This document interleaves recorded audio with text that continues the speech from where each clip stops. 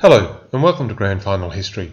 I'm Kieran McGee, and in this episode we go back to 1909 and see if the all-conquering Carlton can go on to a fourth premiership under the first Supercoach, Jack Worrell. Or would one of the challengers be able to claim the title? And how would the new teams, Richmond and University, perform in their second year?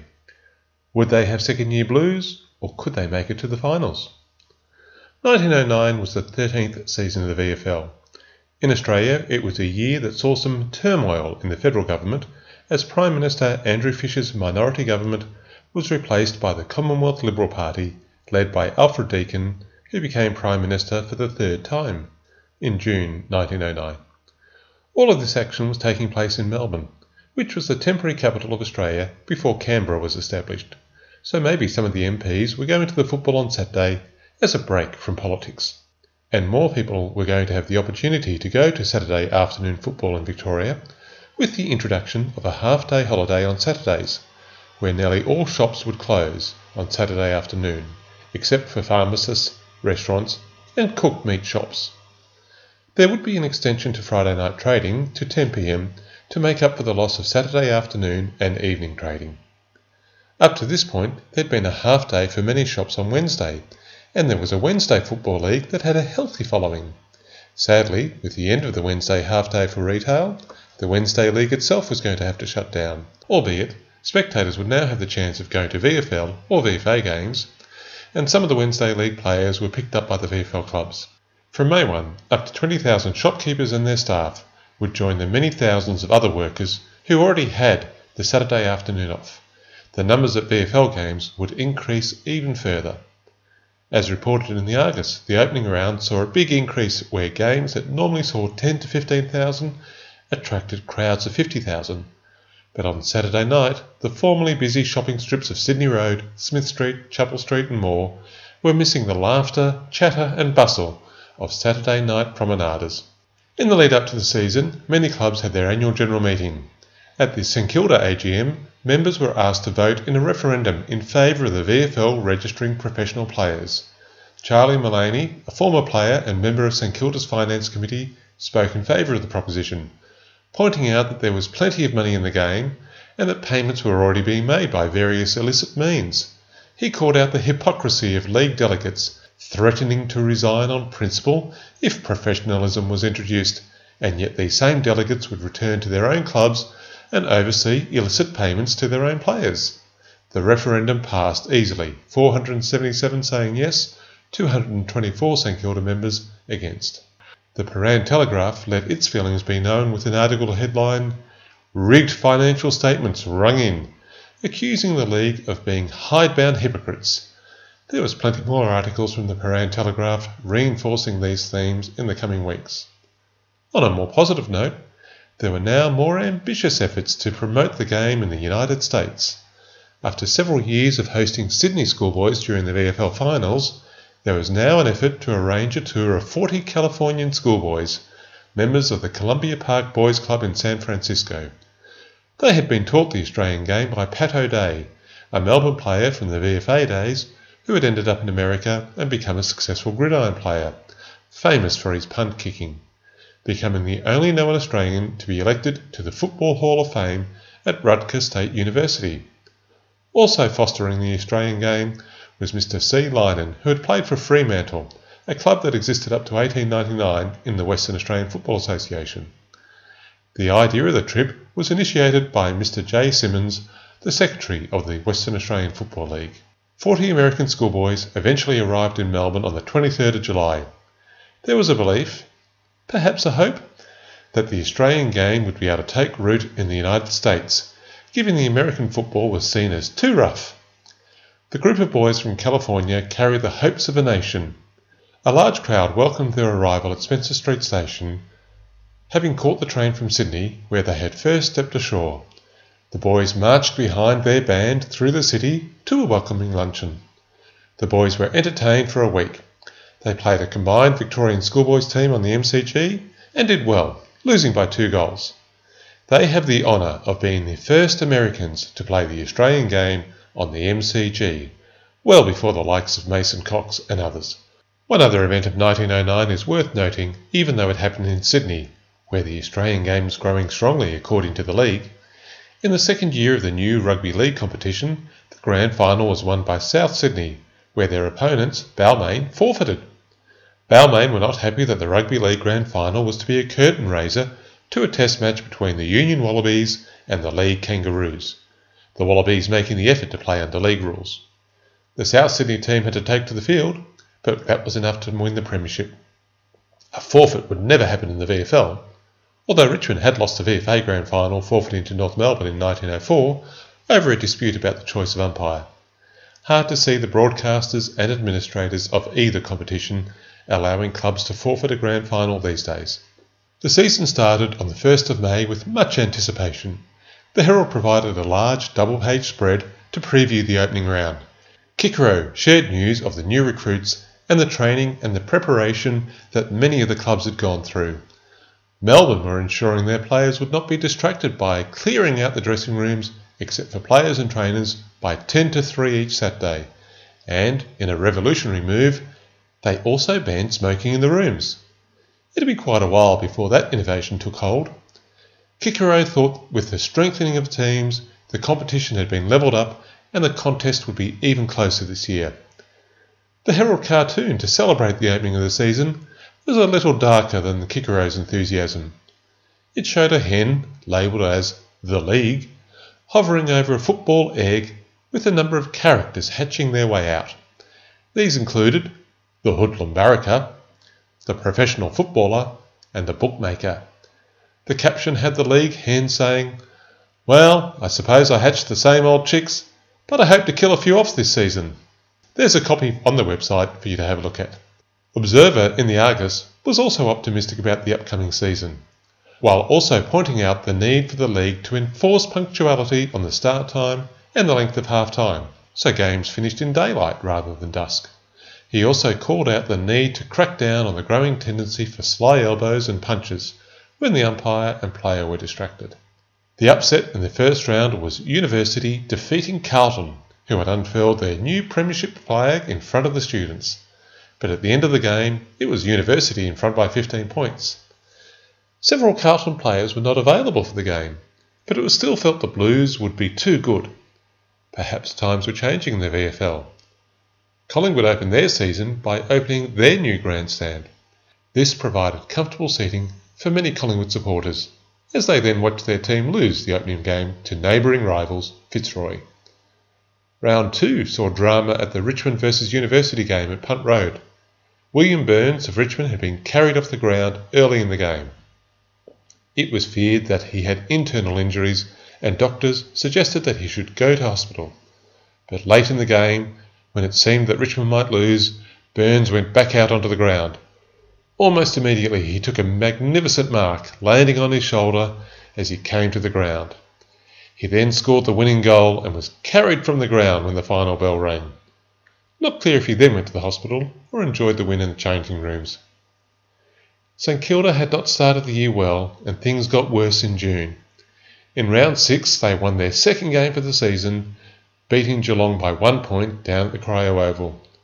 But the result was then reversed. St Kilda had selected Billy Stewart, even though he had been suspended by the Bendigo League a week before for striking. St Kilda tried, unsuccessfully, to claim that the league had not been notified of the suspension, and for the only time in league history, a club lost the points for playing an ineligible player. There have been other similar findings, but those were reversed on appeal. St Kilda would only win 2 games for the entire season.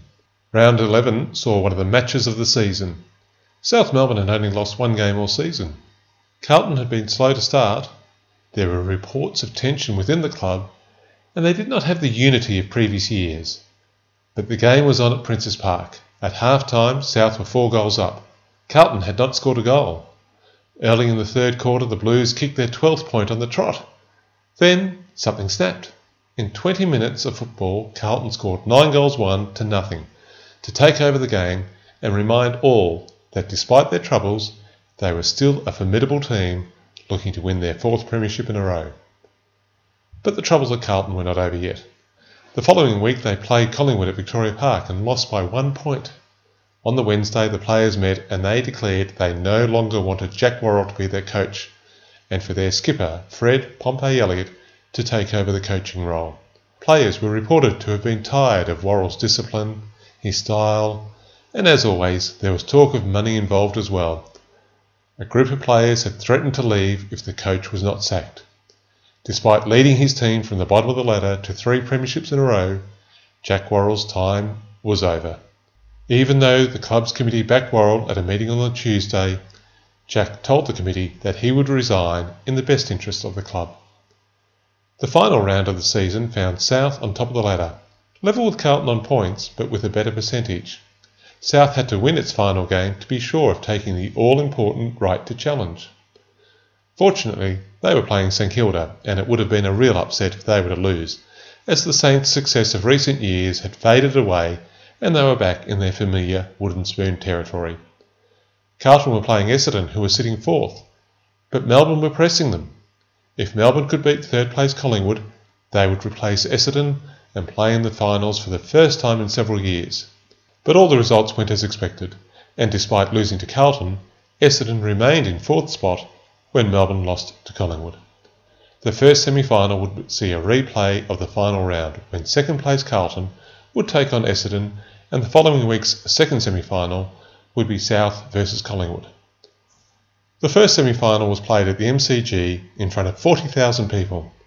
Carlton had overcome their mid-season challenges with dissension between players, the sacking of Triple Premiership coach Jack Worrell, more rumours about illegal payments to win 13 of the last 14 games, erasing the poor start to the season. They were justifiably the favourites for the game. The league had ensured it would reap an appropriate reward for the clubs and the charities that received a donation from the VFL by increasing the cost of getting into the grandstand from 1 shilling to 1 shilling and sixpence. It was still only a shilling to get into the ground. Some were sure to claim that the league was just showing greed by raising the entrance fee for the stand, but the crowd numbers indicated that plenty of people thought it was still a fair price. The game looked close up to half-time on the scoreboard, but Carlton had been making all of the running and were taking advantage of the fine conditions to play a fast game of football that left Essendon doing their best to play catch-up. In the second quarter, Carlton had got out to a 20-point lead, but the same olds rallied and narrowed the gap at half-time when the score was Carlton 7 goals 4 to Essendon's 5 goals 1. The Blues took firm control in the third quarter, kicking 5 goals to Essendon's single major, as many spectators took a chance to catch an early tram or train home. The last quarter was a tame affair, with Essendon having to play out time and Carlton confident of their win. While the game saw higher scores than the 1908 grand final between these two clubs, the result was effectively the same. Carlton had won and Essendon's season was over. The Blues' chance for a 4th flag was still alive. The second semi-final between South and Collingwood had 35,000 people attending. There was a strong wind blowing towards the Punt Road end, and that might explain the scoring in the first half. After the first quarter, South led 3 goals 4 to Collingwood's single behind. But in the second quarter, it was South that could not score, and Collingwood evened the game up with scores South 3 goals 4 to Collingwood now 3 goals 6. Collingwood supporters might have thought they were a chance to see their team generate an upset, but South had only lost 4 games all season, and they showed their superiority in the second half. The Red and Whites scored 6 goals in the third quarter and another in the last against the wind, while Collingwood only managed 3 goals across the third and fourth quarters, as their season came to a close.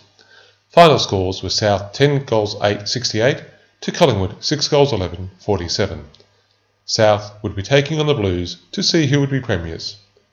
Collingwood had tried all avenues to achieve victory in the semi-final, including doping on oxygen at half-time. It was reported in the Argus after the game that the club had invested in 2 oxygen cylinders and each player put on a face mask and inhaled the oxygen for 5 to 7 minutes. This was supervised by Collingwood's medical officer, Dr. McGillicuddy. The consensus seems to have been that in terms of stimulants, whisky tasted better.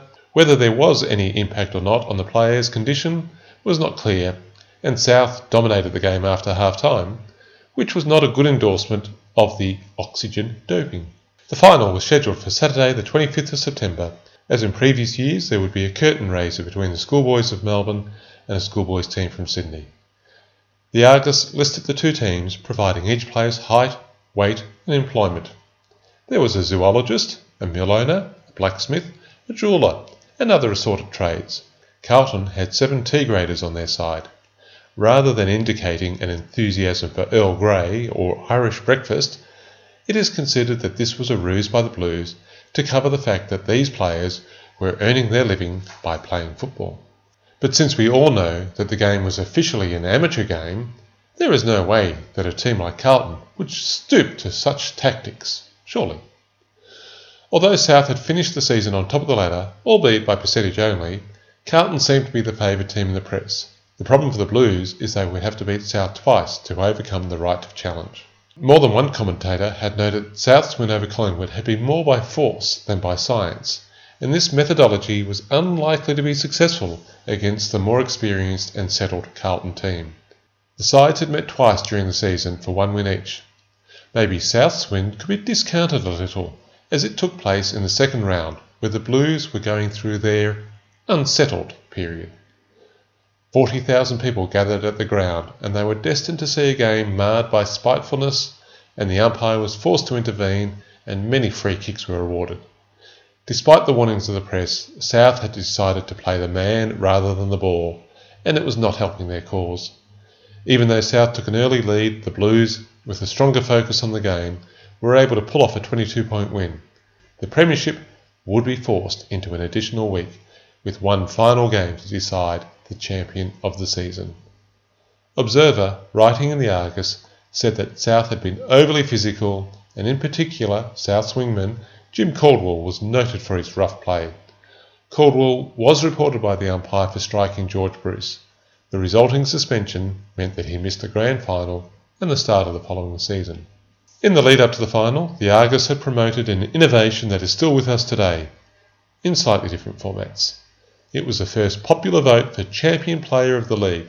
Votes had to be cast on a coupon cut from the paper and sent into the Argus, helping to promote the sales of the paper and postage stamps at the same time. 64,800 votes were recorded for the best VFL player and about 40,000 votes for the best VFA player. Over 105,000 votes had to be counted by hand. No online or SMS voting in those days. The winner in the VFL was Bill Bursbridge of Essendon, one of the finest centre halfbacks in his era, with 16,592 votes. This was the first popular vote involving supporters, and it's an innovation that remains in the game today.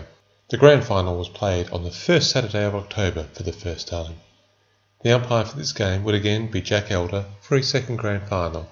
He had umpired the previous week's game, and there were some rumours that South would not take the field if Elder umpired, given that he had reported Jim Caldwell, but the South Committee quickly quashed such talk. Carlton's captain, as for their previous campaigns, was Fred Pompey Elliott. However, this time he had coaching duties as well. In the Herald on the Friday before the game, Fred Elliott said that Carlton were faster, heavier and had more dash than South in the previous week's game, but now he thought they were in better nick than last week, sure to give their supporters reason to be optimistic. South would be led by captain-coach Charlie Ricketts, a champion rover. He had started his career at Richmond in the VFA, moving to South in 1906 and taking over as captain-coach in 1909. In his preview of the game, Charlie was quick to praise Carlton, describing them as a warm side. He still thought South were a chance, saying, "With a bit of luck, we will win on Saturday." Not the most dramatic of statements, but perhaps realistic when considering the well-deserved reputation of the Blues. South also had to manage 3 changes to the team. Jim Caldwell was suspended and was replaced by Horry Drain. Richard Casey, a short, energetic and sometimes aggressive player, had injured his knee, and also former captain and fullback Bill Dolphin was injured. Their replacements were Ed Wade and Robert Dees. Carlton had one change, with defender Norm Clark dropped for disciplinary reasons. The curtain raiser would be the State Schools final between Albert Park and St Kilda at 1:30. The Sydney Schoolboys had been down for the previous week, but that turned out to be the preliminary final for this grand final. Bicycles were allowed to be brought into the ground, but were not permitted to be in the grandstands. The usual trains brought spectators from all over the state, and locals had learnt from the previous games that they'd paid to arrive early and avoid the crush. However, there were only 37,000 at this game compared to the 45,000 at the final the week before.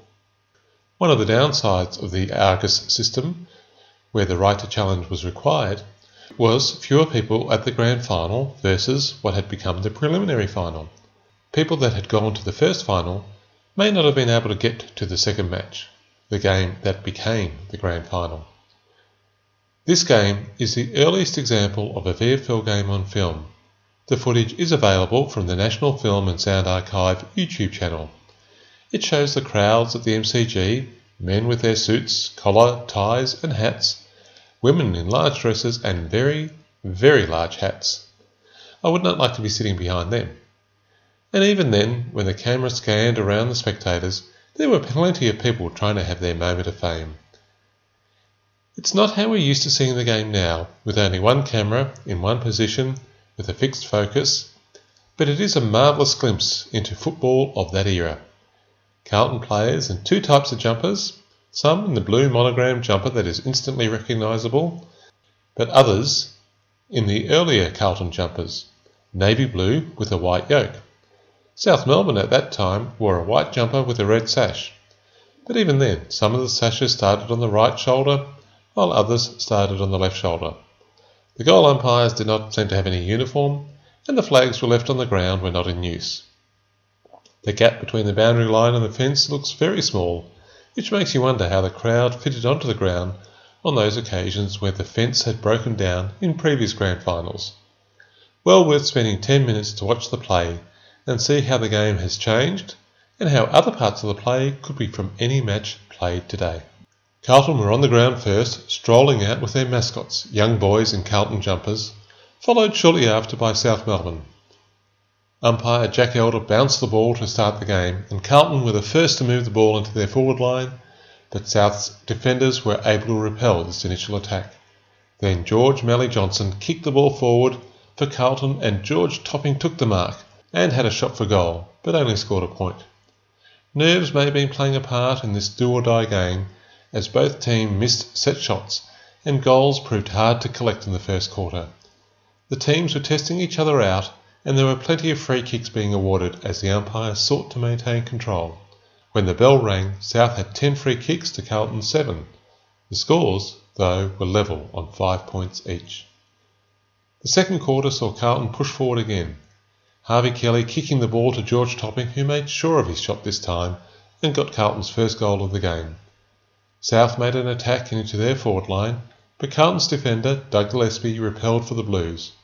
Shortly afterward, Carlton's Jack Backey injured his ankle and was carried from the ground, leaving the Blues a man short in this tight grand final. South's ruckman, Albert Franks, was able to pick up their first goal, and this was followed up soon after when their captain-coach Charles Ricketts got South second. The ball was moving back and forth, and still goals were proving hard to score. Even when Frank Silver-Cane picked up the ball and ran right up to the goal, just 2 metres from the line, he still managed to miss, his drop kick coming off the side of his boot, causing a roar of disappointment to rise up from the Carlton supporters and possibly some laughter from the South supporters. As the quarter was coming to an end, the Blues pushed forward again. This time Kelly got the ball to George Topping, who aimed truly this time and put the ball through the goals, just as the bell was ringing to announce half-time. When the season ended, both Carlton and South were on 14 wins. At half-time in the grand final, both teams were level on 2-9. The final 2 quarters would see which of these evenly matched teams could get ahead and claim the premiership. The third quarter saw Jack Backey return to the ground after his injury. He moved to the forward line to the cheers of the Carlton supporters. South got off to a quick start when Albert Franks got the ball to Alf Goff, who passed on to Len Mother Mortimer. He had earned his nickname by the way he cradled the ball to his chest, as if holding a child. Known as an accurate kick, he had missed several gettable shots in the first half, but kicked truly this time and moved South a goal ahead. But the lead was not to last long. The Blues had moved forward, and the injured Jack Backey was dragged down and given a free kick in front of goal. He converted accurately and tied the scores up again. South then had a flurry of shots but could not get full value for them. Tom Grimshaw had a shot but kicked badly. Then Mother Mortimer had another chance, but despite his reputation as an accurate kick, he continued to have a terrible game in front of goal, hitting the post with just one behind. Then Tom Grimshaw had another shot, but just managed to hit the other post. The ball moved back into Carlton's forward line, and Frank Silver Kane marked cleanly. But, like many before him, he kicked inaccurately and just added another behind. South moved the ball forward in a flash, and Tom Grimshaw had another shot, but again scored another behind. With 3 shots in this third quarter, he could have made himself the hero of Clarendon Street, but poor kicking meant the game was still tight. In Tom Grimshaw's defence, he had come down heavily in the first quarter, and it took the trainers a long time to get him on his feet again. In today's game, he probably would have been off the ground, but there were no concussion protocols in that era. Sent from the back line to the forward line, he was clearly not fully settled. At times, he was sitting against the goalpost until the ball came into the forward line. Martin Gotts from Carlton got caught up in a crush of 3 players and injured his ankle and had to leave the ground. The Blues were again a man short, and Jack Blackie was still limping around as he tried to help out in the forward line. The loss of a player may have contributed to a disorganised Carlton backline. Alf Goff took advantage of this confusion to kick South's second goal for the quarter and give them a lead at 3-quarter time. South 4 goals 12-36, 7 points ahead of Carlton on 3 goals 11-29. South was said to have maintained a fast, forceful and systematic play. Carlton, perhaps surprised at being challenged so successfully, were not their usual cool, systematic self. The Blues were a little flustered. The rain started falling at the start of the fourth quarter, but the game was too close for this to provide an advantage. The crowd was roaring and the players were desperate. Carlton made the first move into their forward line, but without success. Then it was back into South Melbourne's end. It looked like they were going to get a goal at any moment, but that moment just would not come. South's backman John Scobie moved into the forward line and had a shot at goal, but he could do no better than the regular forwards. And then it was a Carlton counter-attack. Mally Johnson got the ball going their way, and Harvey Kelly took a mark deep in the forward pocket, right up against the boundary line. The angle was tight, and there was barely daylight between the big sticks. The crowd was hushed. His kick was straight, and Carlton had their 4th goal, and the supporters began to believe they were on their way to a 4th premiership in 4 years. South were only 2 points up. The play moved from one end of the ground to the other, as noted by Observer in the Argus, moving back and forth like a pendulum. South's big ruckman Albert Franks took 2 telling marks deep in the back line to hold the Blues out. Carlton regathered the ball and pushed forward a 3rd time. But it was full time that stopped them now, the bell ringing out to end the season and the game. South premiers by 2 points. You can see the joy in the players and the supporters rushing onto the ground in the film taken on the day. It must have been 2 of the most evenly matched teams in the history of the game. Both won the same amount of matches over the season. In the 4 games between them they were 2 wins each, and in the grand final, after needing the right of challenge, South had the advantage when needed by 2 points. Carlton had sacked their coach halfway through the season and still almost picked up a 4th flag. Truly one of the champion teams of any era. But in 1909, the premiers were South Melbourne, 4 goals 14-38 to Carlton, 4 goals 12-36. When South's Charlie Ricketts was asked his opinion of the game that gave South their first premiership in 19 years, all he had to say was, "You saw the game and know as much as I do. The best team won." In the much quieter change rooms of the Blues, Fred Pompey Elliott said that it was a great game and the best team had won. They had a couple of men injured, but that was part of the game. It still could have gone either way, but they could look back with pride on the 3 previous premierships and congratulate South on having beaten a good side. During Saturday night, Clarendon Street rang with shouts of joy, and the Golden Gate Hotel was surrounded by crowds who cheered the South Melbourne team and their well-known president, Mr. Henry Skinner. Red and white flags were on show all over the suburb, and despite the celebrations, the police did not have to lock anyone up. South had a busy week following their victory over Carlton. During the week, they travelled to Hamilton to be entertained and to play against a Hamilton district team. All went well, and South won the game easily, in front of a large crowd of locals and those from the surrounding districts. The following weekend, there was a feast of interstate football at the MCG, much to the anguish of cricketers who wanted to see the end of the football and the start of the cricket season. East Fremantle, the premiers from Western Australia, took on a combined league team, and the Premiership of Australia match, the VFL champions South Melbourne, took on the South Australian premiers West Adelaide. Perhaps it was home ground advantage, or perhaps the superiority of the VFL, but the local teams won both games easily, albeit in front of a small crowd of 8,000 spectators. After the thrilling final series, it was time to focus on cricket. The year was almost closed out without further incident. South Melbourne had their smoke nights to celebrate their win. The female supporters even got together to present cufflinks to the players to mark their success. All seemed to be going well. Then, in the last of the VFL delegates meeting at the end of November, after all the other business had been dealt with, Melbourne's delegate, Mr. J.A. Harper, dropped something of a bombshell when he raised issues of professionalism, accused several clubs of focusing on the gate takings rather than the good of the game, the problems of clubs selecting umpires, which resulted in umpires trying not to become unpopular and hence losing their position, rather than selecting umpires by lot, the need to reform how players were judged once reported. This needed to be done by an independent panel rather than delegates. There also needed to be a limit on how long people could be delegates at the VFL. No more than 3 years to ensure people did not begin to feel entitled. After a series of murmurs of dissent, the meeting listened in silence at this critique of their conduct. The chair suggested that there had been many issues raised and the notes would be added to the meeting and would be considered later. We will see if anything eventuates from this broadside in the next season. We will leave 1909 there. South were premiers, having overcome the all-conquering Blues. More people than ever were coming to watch the game, with a half-day Saturday now established in the retail industry. But, as Mr. Harper from Melbourne had identified, even as it succeeded, the league had challenges to address.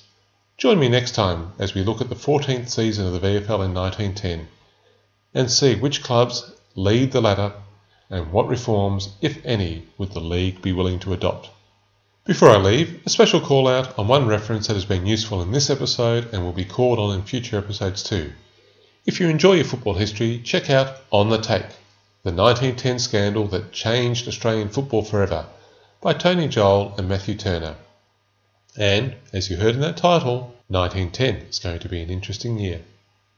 If you've enjoyed this podcast, please leave reviews wherever you get your podcasts from. It will help others to find it. If you have any questions or want to leave feedback, please email me at info@grandfinalhistory.com.au and check out the grandfinalhistory.com.au website or our Facebook page and Twitter accounts. Thanks, and I hope you join me next time.